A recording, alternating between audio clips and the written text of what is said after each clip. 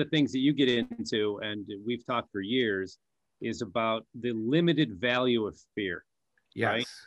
I mean, you mentioned earlier in this podcast, the short-term design that it was designed for short-term saber-tooth tiger action, Yeah. not for a lifestyle. Correct. And I think one of the things that I do when I feel fear is I try to take action to educate myself or figure out or question what's really going on.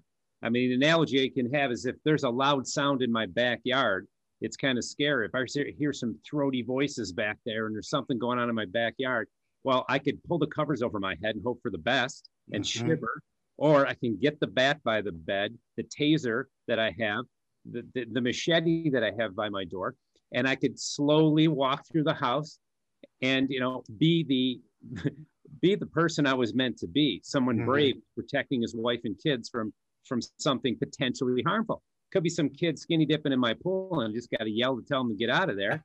Or it could be something horrifying that I'm gonna have to deal with, right? Yep. But what did I do? I didn't maintain the fear. I didn't stay in the state of fear. I took on that in action, right? Well, why do people jump when they're scared, right? Well, you're actually getting ready. Yes. That nervous system is getting ready to do what it has to do. You used to talk about warming up the nervous system, not just the muscles. Yeah. And I think it's an amazing thing when you understand fear, you use it as a tool, it's short term, and it gives you the energy it's supposed to give you. And then you get focused and you take action. That to me is what it's all about. I had a friend of mine get into that 23andMe, which I'm sure you know about. And he then got his data and then read more, like extrapolations of what the data told him. And one of the things he found out is that he had this warrior gene. I didn't get a chance to look into this yet. Maybe you know a little more about it. But he said the warrior gene doesn't allow you to maintain fear for very long. No. You take action. Yep. And I said, wow, I don't really consider myself, some might not, a warrior. Because, I'm probably a little bit more of a lover than a fighter. But I'm not afraid to fight, but I really don't love it. Whether it be physical or, anything really rough verbal stuff. But I thought to myself, I can't maintain a state of fear. It's extremely uncomfortable to the point where I am running right at the saber-tooth tiger sooner or later. At first, I'm going to go, okay, it's a big saber-tooth tiger. I got a sharp stick. I'm going to come up over there, or maybe I'll get it later tonight when it's dark or when it's light or when it's blind or when it's sleeping. I'm going to put some time in. I'm not staying in the cave for 4, 6, 8 months, right? I'm not staying in the cave for 8 months. I'm incapable. Other people are capable. God bless them. You want to hide from this thing and you're capable of doing that and it's not destroying you. You're a subset of the population. Fantastic. Just don't tell me what to do. I'm not telling you what to do. You want to and please don't breathe. No, did I say that out loud? Don't breathe. If you want to ask my advice, if you want to ask my advice, I'm going to tell you how wrong that is. But at the same time, I'm going to get you healthy so you can withstand breathing and moving around and doing basic stuff. Like it's education to get rid of fear.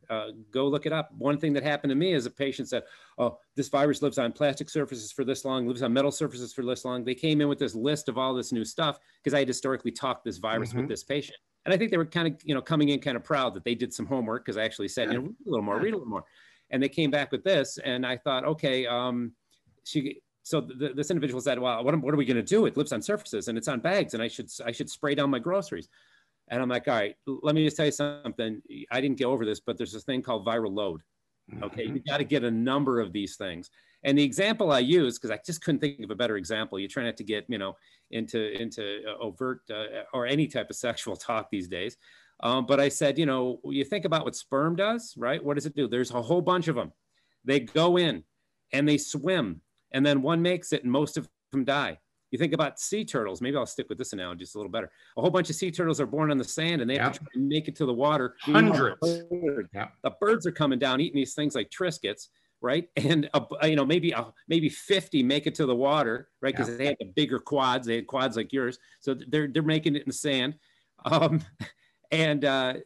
So when you think about what is this virus, you need a load. You need to break the body down by getting so much of it in you, right? And I've heard 10,000 viral particles to likely get sick. There's all kinds of stuff out there.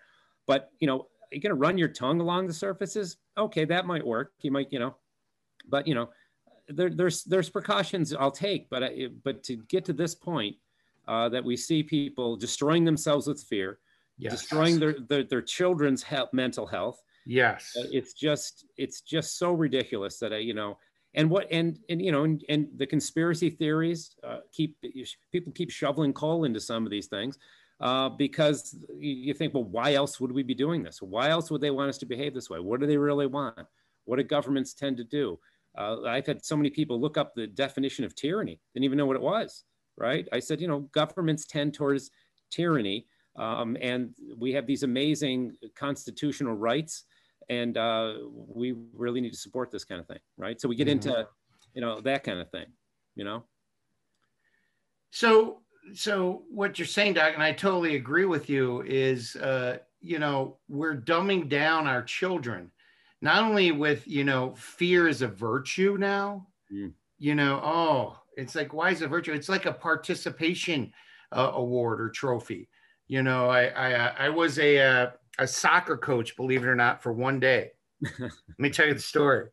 So I was a single dad at the time. I bring my girls over to the soccer field. They have their little uniforms on. They may have been like 6 and 4. Mm-hmm. And we get over there and like, oh, Dr. Clary, we want you to, coach this team or do this team. And I'm like, great. All right, I'll do that. And, I'm saying, someone scores and I go, blue 1, yellow 0. Oh, no, Dr. Clary. Wait a minute. We don't keep score. I go, excuse me? I say that again. Oh, we don't keep score. I said, wait a minute. The world keeps score. Their boss is going to keep score. The IRS keeps score. Oh, yeah. The rest of the world keeps score. We need to prepare these kids for winning and losing. Mm-hmm. The best thing they can do is lose and learn what they need to do to win. Winning has to be a virtue. Mm-hmm. Winning has to be a virtue. Yeah. So needless to say, I grabbed my 2 kids and walked off the field. But guess what? I was in the very, very small minority. I bet. Just put up with it. Yeah. Yeah. And people think it's okay. Well, Fred, what are you saying, that, we're not all, built alike and created alike? No, we're not. We're not created equal. But that's not what the Constitution says. Okay. We were giving equal rights. But let me load up a bench press with 500 pounds and put it over your neck and see if you live. You're not going to. Yeah. Let me see you try to fold a fitted sheet like my wife can do, like with one hand. It's amazing. She can do origami. You'll be pulling your hair out. Just throw the damn thing in the closet. Damn fitted sheets. Not everyone is created equal. That's the beautiful mosaic of humanity we have. Black, green, red, purple, skinny, bulky, overweight, underweight, intellectually smart, musicians, arts. I mean, it's just amazing. I love being a human being and seeing how everyone's different. How can you not love humanity? Exactly. Yeah. What I want to say. Yeah. What I want to interject in that is, one of my things, my father used to always tease people. He had a big, massive heart, very funny man. And he could get away with saying things to people on an ethnic and racial basis that most people couldn't get away with. And it always fascinated me. Gee, I would never think of saying that guy. I don't know how that's funny. Everyone's laughing. But I realized something, that if anyone that knew my father knew he had a lot of love for everybody. Mm-hmm. So if he pointed out your skin color and he pointed out that you were short or that your nose was big, whatever, and made some fun about it, he was just as welcoming to get the criticism too, right? He could dish it out and take it. Not everything was funny. You knew, God, this guy loves me. He's just pointing out something I already know, and he's clearing the air. He's pointing the elephant out in the room. Let's get that done. And it was, so to me, humanity being so varied, even people that come from backgrounds that I don't understand, I don't hate them for it. I'm gifted, I guess, that I don't have a hateful personality. Right. But what I find different, when someone's different than me, I think it's interesting. I don't think I'm not afraid of it, because I'm not fear-based either, thank God.